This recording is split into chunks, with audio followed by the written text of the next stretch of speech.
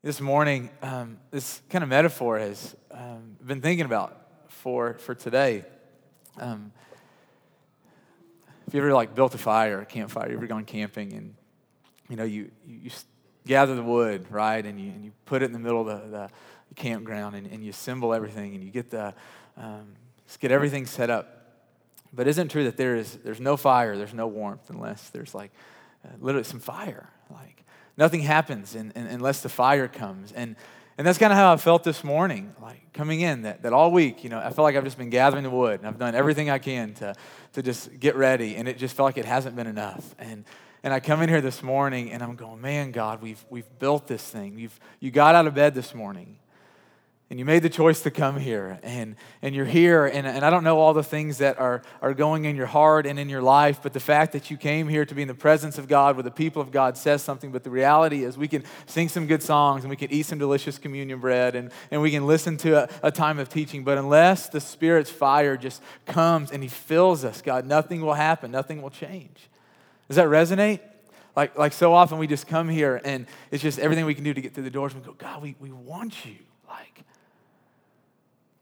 We don't just want to play it safe. We don't just want to show up. We want your presence. We want your nearness, right? That's why we come here. Amen? Okay, so here's what we're going to do. We're going to just put our hands out. We're going to pray one more time. And I want you to think about what is something, or what is a bunch of things that would keep the fire of God from just falling in your life this morning. What are the things that the enemy is trying to do? What are the things that he is trying to work in our lives that would keep us from hearing and being changed and from bearing good fruit for the kingdom of God? And I've just been praying this morning that God would come on, He would just flip on the light switches. And like a burglar who's been operating in the night in the house, that we would see clearly the work of the enemy in our lives so that we can know clearly what God is really trying to do for us. Does that sound good? Let's put our hands out. Let's just pray. I'm going to give us a minute just to sit in quiet after I just open us up in prayer. And so, Father, we want you. We want to know your voice. We want to walk with you.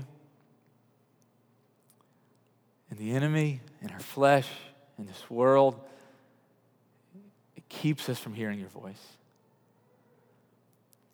And so, God, I pray that in this next just moment of silence that you would search our hearts, that you would allow us to, that you would call to our attention, put in our minds the things that would keep us from hearing you this morning. And like Romans 16 says, that the God of peace, that you would just stamp the enemy and that your fire would fall this morning. So search our hearts.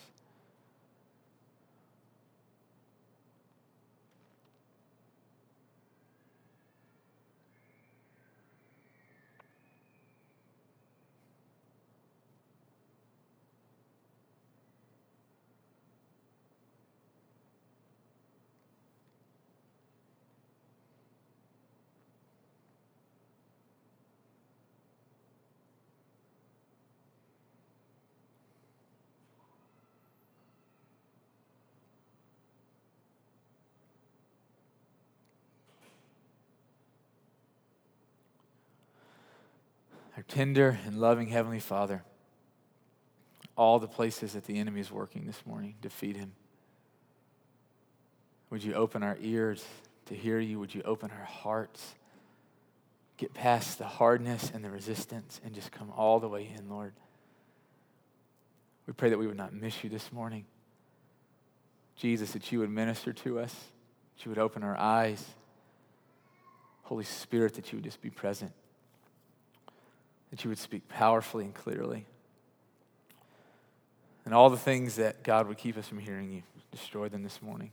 In the name of Jesus, amen. We're in the middle of studying through the book of Ephesians, just going verse by verse, trying to hear what God has for us as a community, what He has for us as individuals. And so I want to read our text this morning, Ephesians chapter 2, starting in verse 11.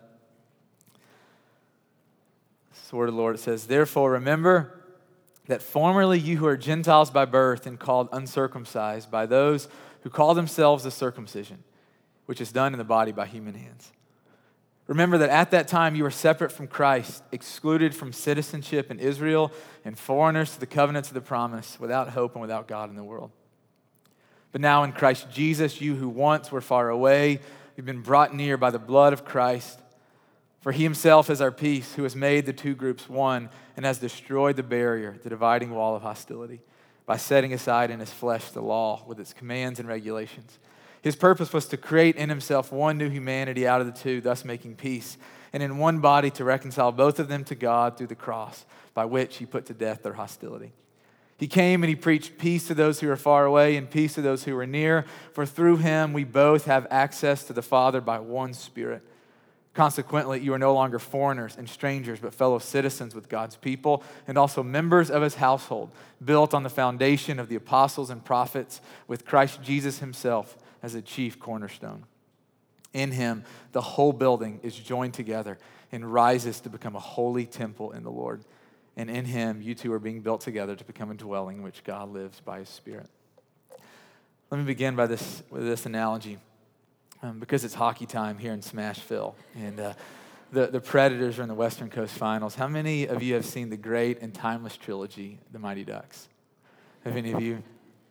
A lot of you. You know, I was thinking about D2, The Mighty Ducks are back on Thursday, and you know, for those of you who haven't seen it, if you haven't seen it, came out in '94. If you haven't seen it now, my guess is you're not going to see it, and so I'll tell you about it. You know, there's this group of hockey players, guys and girls from all over the United States. And they come from all these different cities and backgrounds and different recreational teams. And they come together to play for this national team to represent the USA. In the movie, like part of the movie is them kind of learning and struggling to become a new team.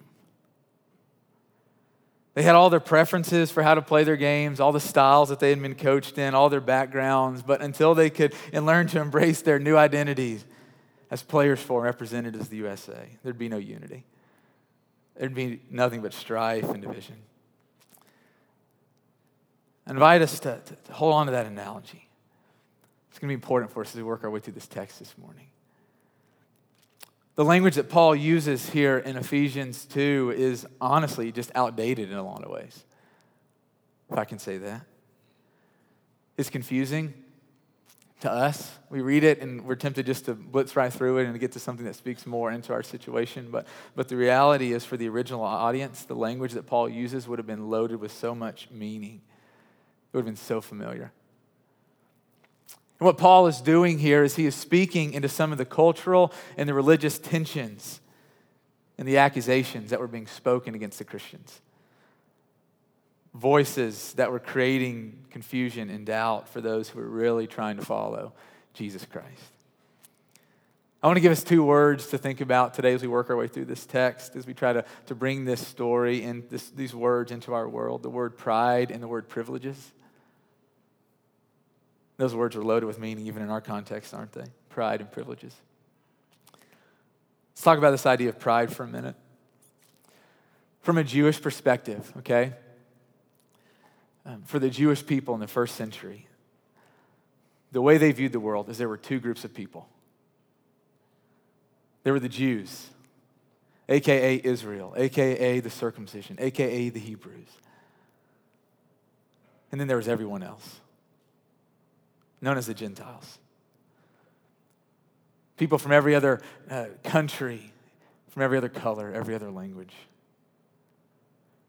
And this is how a first century Jew would have seen the world. Jew and Gentile. To give us a little background, you know, the Jews or the nation of Israel were very important to God. If you've ever heard of Abraham and Isaac and Jacob, if you've ever heard of Hannah and David and Solomon, if you've ever heard of Ruth and Esther, all Jewish people. And they all understood that God had chosen Israel, chosen the Jews to be his special people, the one nation that he would set apart, that he would work through to bless all the other nations in the world.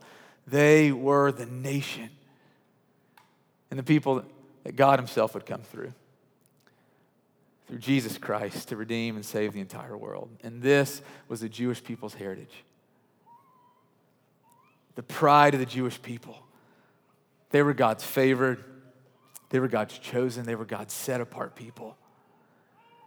And I learned this week. Many of you guys might have even known this, but the temple, even the way the temple was set up, Jews could go further in than Gentiles could. There was literally a wall that kept Gentiles from going all the way in. Could you imagine this? Like you show up to worship on Sunday morning and only the Jews could have a seat in here and worship as much as you wanted to come in here and be a part of this. And unless you were Jewish, you're standing, the Jewish people got to sit in here. The rest of us were standing outside the door looking, wanting to be inside. Could you imagine? Wanting to have access, wanting to have friendship, wanting to have connection with God and God's people, but not being able to. This is a Jewish world, the Gentiles, the rest of the world. People from every other nation, of every color, of every language. And this is the majority of us. Unless you grew up Jewish, you're a Gentile. I'm a Gentile.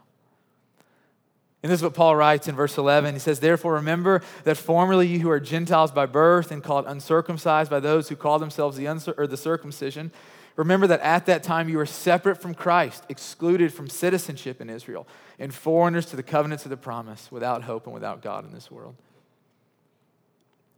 Why in the world does he tell them this? People that spent their whole lives being on the outside, why in the world does he say, hey, remember that there was a time. Ben, remember that there was a time when you were not good with God.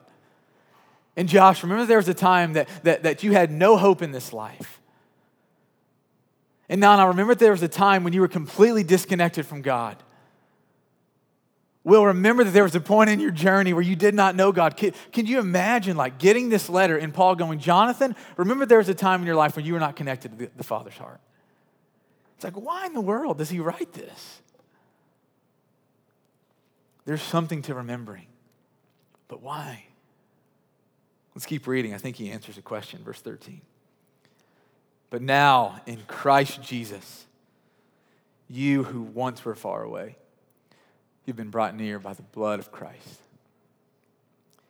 For Jesus himself, he is our peace, who has made the two groups one. He has destroyed the barrier, the dividing wall of hostility, by setting aside in his flesh the law with its commands and regulations. His purpose was to create in himself one new humanity out of the two, thus making peace.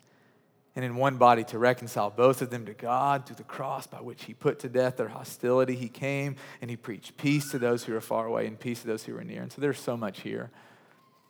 I wish we had hours to unpack this. We don't. You don't either.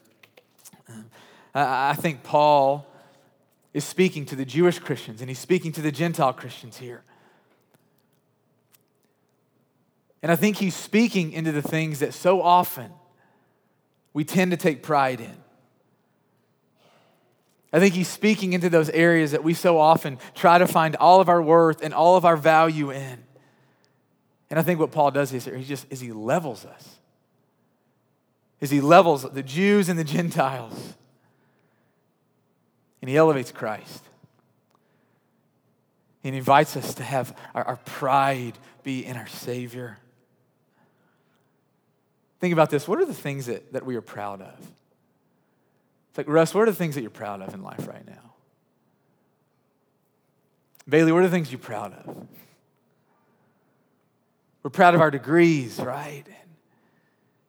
We're proud of our work, the things that we create, the things that we make with our hands. We're proud of our children. We're proud of our looks, our accomplishments. We're proud of things. For the Gentiles, for a lot of us, we tend to take pride in our spiritual accomplishments. We take pride in our own good works. And so if I were to ask you, what are you proud of in your spiritual journey right now? It's Lee, what are you proud of right now in your spiritual journey?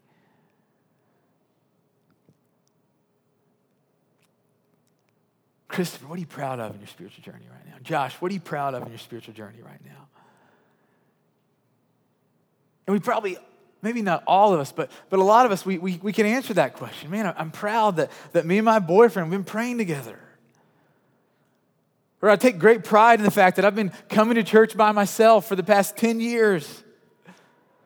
I take pride in the fact that I've been praying for my neighbors and I've been spending time with them. I take pride in the fact that I've not looked at porn in months. or that I've been reading the scriptures, or that I've been walking in my spiritual gifts.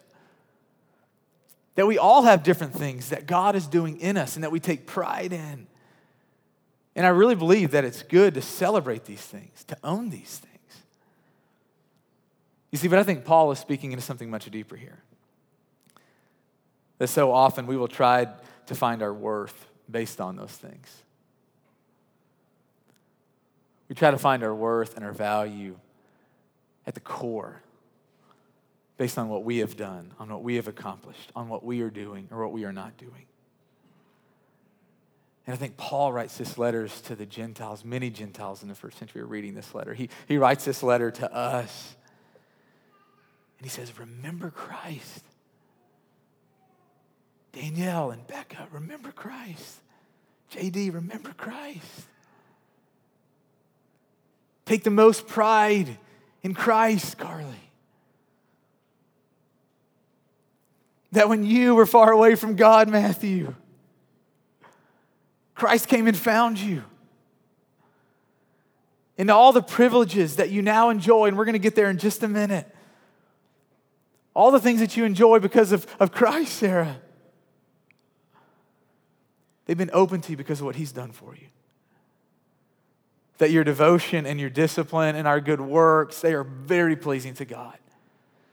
The scripture is emphatic about that God sees your hard labor. He sees the things that you sow. He sees your generosity. He sees the way that you care, the way that you press in despite adversity and the enemy. He sees your love and your devotion and your commitment to Him and His kingdom. He sees it.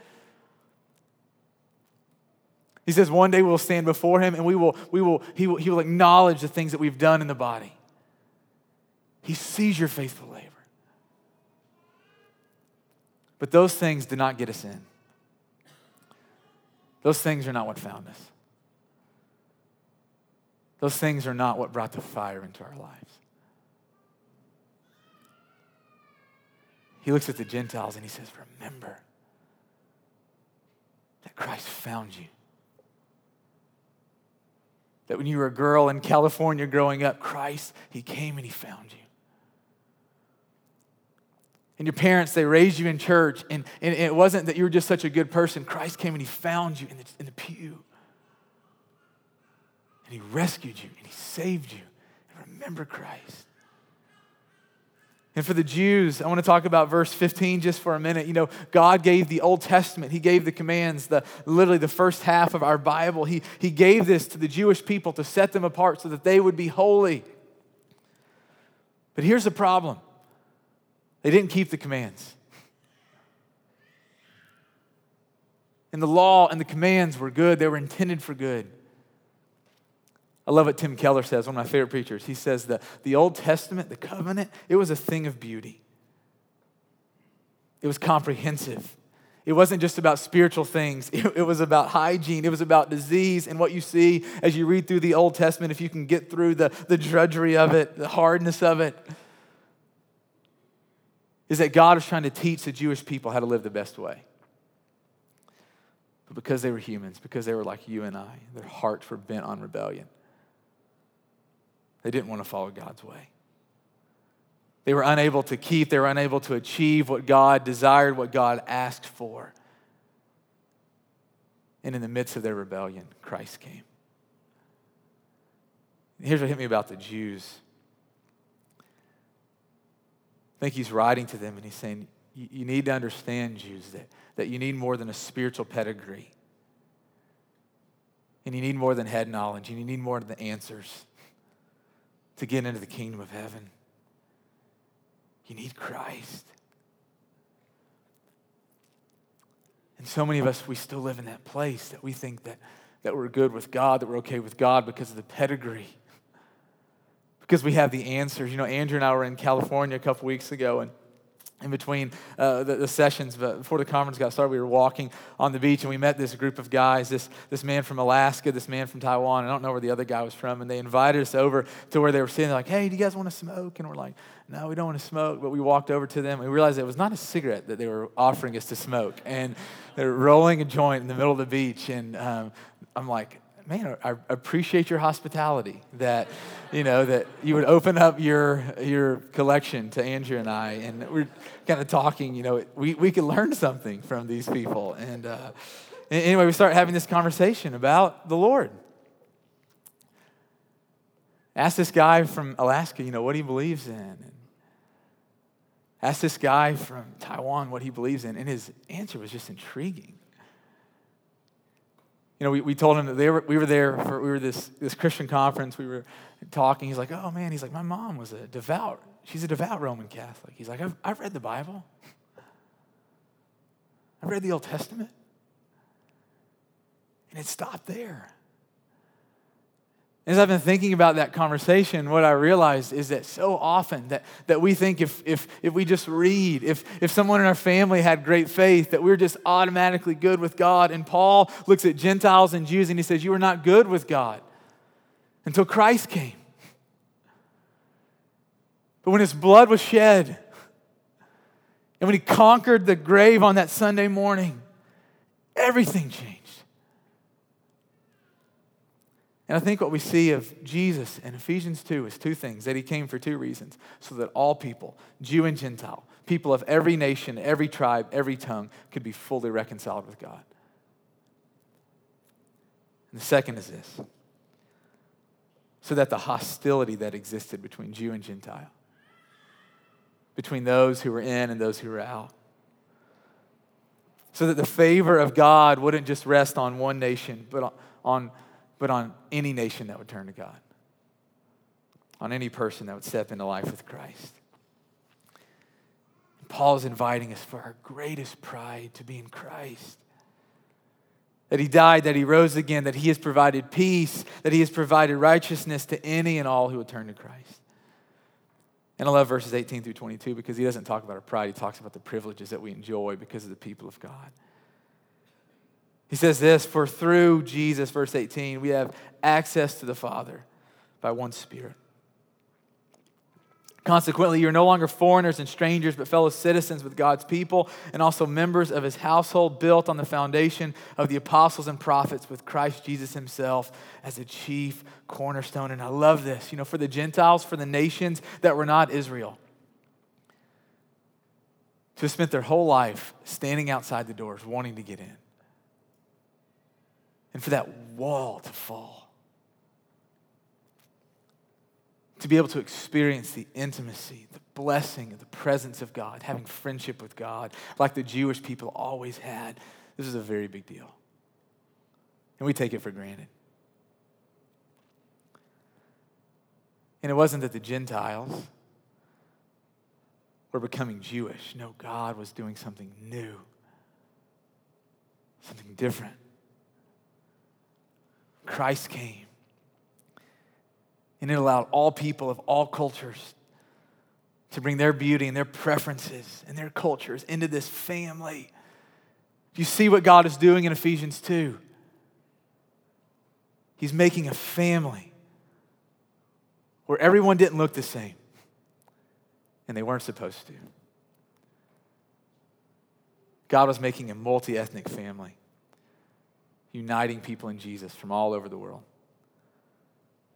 So that people in Lisbon, Portugal, in Tegucigalpa, Honduras, in Baghdad, Iraq, in Nashville, Tennessee, that although we have different cultures and languages and preferences, we could find unity in the fact that we share God as Father because of the work of Jesus' Son, because of the presence of the Holy Spirit that indwells us.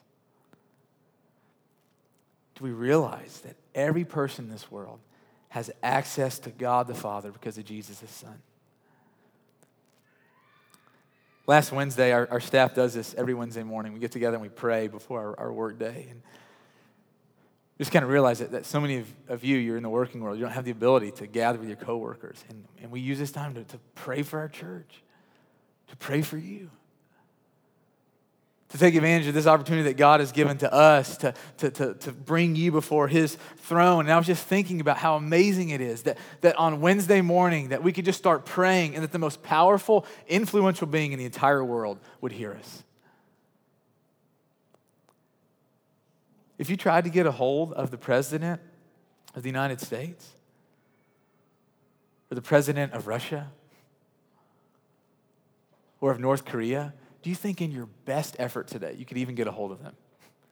That's a challenge. I challenge you.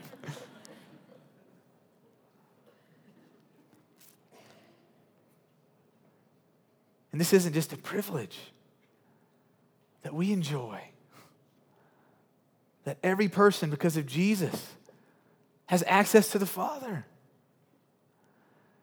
And Paul wants us to understand that although he is powerful, the most powerful being in the entire world, he wants us to know him as Father. I love that he says we are members of his household. Our kids, they have access to Courtney and I anytime. And we brought our children into this world so that we could love them and provide for them and have a relationship with them. Why would we think that God created us or the person beside us or the person that we'll see at Satco today? Why would we think that God created them for anything else? That he wants us to be in his family. I love that he says you're no longer foreigners and strangers, you're fellow citizens. You know, it can be fun to be foreigner for a while. You know, if you travel to be in a different country, to not be known, to experience new people and new food and new cultures and new architecture, but the reality is that no one wants to be a foreigner permanently. No one wants to be a stranger. No one doesn't want to know anyone. And I love what Jesus is telling us here through Ephesians 2. He says, in me, in my family you belong. And you're known. And just like a citizen of a country with all the rights and the privileges, you think about all the things that you enjoy because you're a citizen of a country. The right to vote and drive and pursue dreams. And Paul's saying you have every opportunity as every other believer. You belong in the kingdom of God as much as anyone. As much as Abraham, as much as Hannah, as much as David, as much as Paul. As much as any other believer around the world. And I go, what will we do with that? What will we do with the privileges that we've been given in the kingdom of God to be citizens in God's country? Not America, but the kingdom of God. The bigger thing that God is doing. Do you realize that together? And so often we think so small, that together with the church in Africa and South America and Asia and Europe and Australia and the rest of North America, that we are united. That we are joined together. We are family because of Jesus. And I was thinking about this. What does this mean for us on a macro level and on a micro level? On a macro level, I think something that we can take from Ephesians 2 is that we would just start praying for Christians all over the world. Court and I have some friends that are moving to the Middle East this summer. They sent us this magnet to put on our refrigerator, and they're just kind of reading over the things that they want us to pray for, and it was so beautiful. They said, hey, we want you to pray for a discipleship movement in the Middle East. That people would encounter Jesus through dreams, that Muslim people would encounter Jesus through dreams and visions and through faithful witness. And I thought, man, have I ever even thought to pray for the believers in the Middle East who are trying to share their faith? Have I ever even cared? Or when the nightly news comes on, do I just kind of roll my eyes and go, yeah, there's turmoil in the Middle East. There always has been, there always will be. Do we care about our brothers and sisters all over the world? Start praying for them. Last Sunday night, the prayer gathering, once a month we're going to start praying for the nations. And it was so crazy. I came in last Sunday night just tired and exhausted. And it was beautiful because we just spent about an hour and 50 minutes just praying for different nations and praying for the different continents. And I found myself praying for Australia, where Matthew's from. And just caring about people. Many of them I'll never meet or never see. And it's crazy what happens when we'll start to think about the bigger body of Christ and not just our local little church here. The macro, the micro.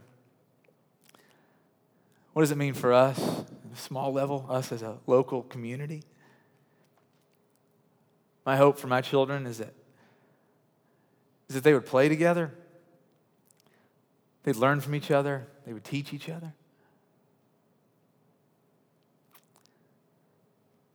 I want to invite us to start praying specifically. You can start praying for this.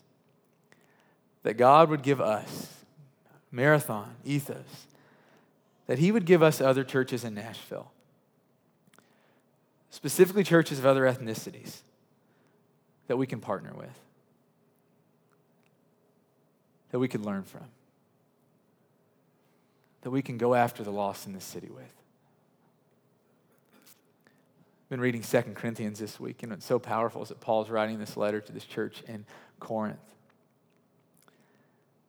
And what you see was happening back then is that churches in Macedonia, churches all over that Paul's ministry was effective in. Some of them were thriving and some of them were struggling. And the beauty in 2 Corinthians is that they're beginning to work together.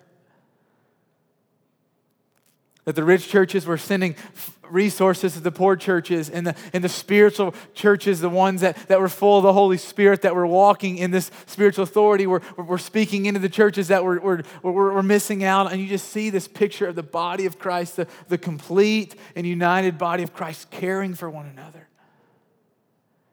And there are churches in Nashville that need to teach us some things. And we don't have it all figured out. And we don't have all the answers. But I guarantee that there are churches down the street that have answers to our questions. There are things that we need to learn. Let's start praying that God would start uniting the churches in Nashville. In Mighty Ducks, the breakthrough came when they started playing for the name that was on the front of the jersey instead of the name that was on the back. And I think for too long, we as Christians, myself included, we have celebrated and we have played for the name that's on the back of the jersey. We've played for our denomination. We've played for ourselves. And we've played more for that, for our particular church, for Ethos, than we have the name of Christ, the name of his united church. And it starts with us. Where will we find our greatest pride? What will we do with the privileges that's been given to us as a people of God? I'll end with this. I wish Pat McAnally was here this morning. He's one of my buddies. Talking about this whole racial kind of reconciliation. We had a conversation several months ago about what our church is, this our body, that we're not okay, the way that we look, that the kingdom of heaven is not, this color, that it's way more multi-ethnic than this, and we're not okay with that. And I told you that I was just committed to reading and pursuing, and so Patrick gave me this book by this guy named Ta-Nehisi Coates, and it's this book called Between the World and Me, and it's just this powerful, eye-opening book. He's not a Christian, and I hope he becomes a Christian because he's this brilliant man. And my eyes were just open more for what it was like for this African-American man to grow up in the projects in Baltimore. And I found myself reading this book and just caring. Just caring. And I don't have all the answers. But I know that one of the ways that God will use us is if you and I will be committed to walking in the racial healing, the multi-ethnic becoming of the church in Nashville, of our church. Caring about people that don't look like us. Andrew and I were walking through the airport last week.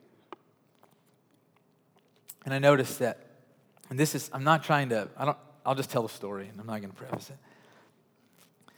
Notice that out of all the people that went through security line was this woman that was from the Middle East.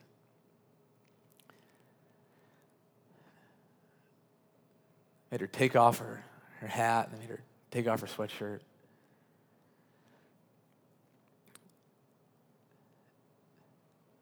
just to see like the way that she was like being patted down. And I realized that I've never walked through the airport and that those things happen to me. Another one of my friends from Puerto Rico, he said, it's so crazy. Every time I walk through the airport, I get randomly selected. And Andrew and I just stood there and we waited. And I'm like, I got to say something. I don't know what I'm going to say, but she walked over to us and I said, ma'am, I said, what's your name? And I said, I'm so sorry about that. I don't know what to do. I just want you to know that I'm sorry. And nothing came of the conversation. She just kind of laughed it off. It was not a big deal to her. Do we care? Do we really believe that as a people of God, we've been given privileges to know God, to have access, to be included? And how will we leverage our lives for Him? Let me pray for us. God, thank you for today. God, thank you for your grace and your goodness. Thank you for these men and women and these children that are here today. We just pray, God, that you would make us like you. You would forgive us of all of our sin, the things that we've done intentionally and unintentionally. God, the things that bring us great shame and great pain and heartache, that you would forgive us, that as we take this bread and drink this cup, that you would meet us, that you would heal us, that you would forgive us. We love you, Lord Jesus. You are our hope. We celebrate you. In your name we pray. Amen.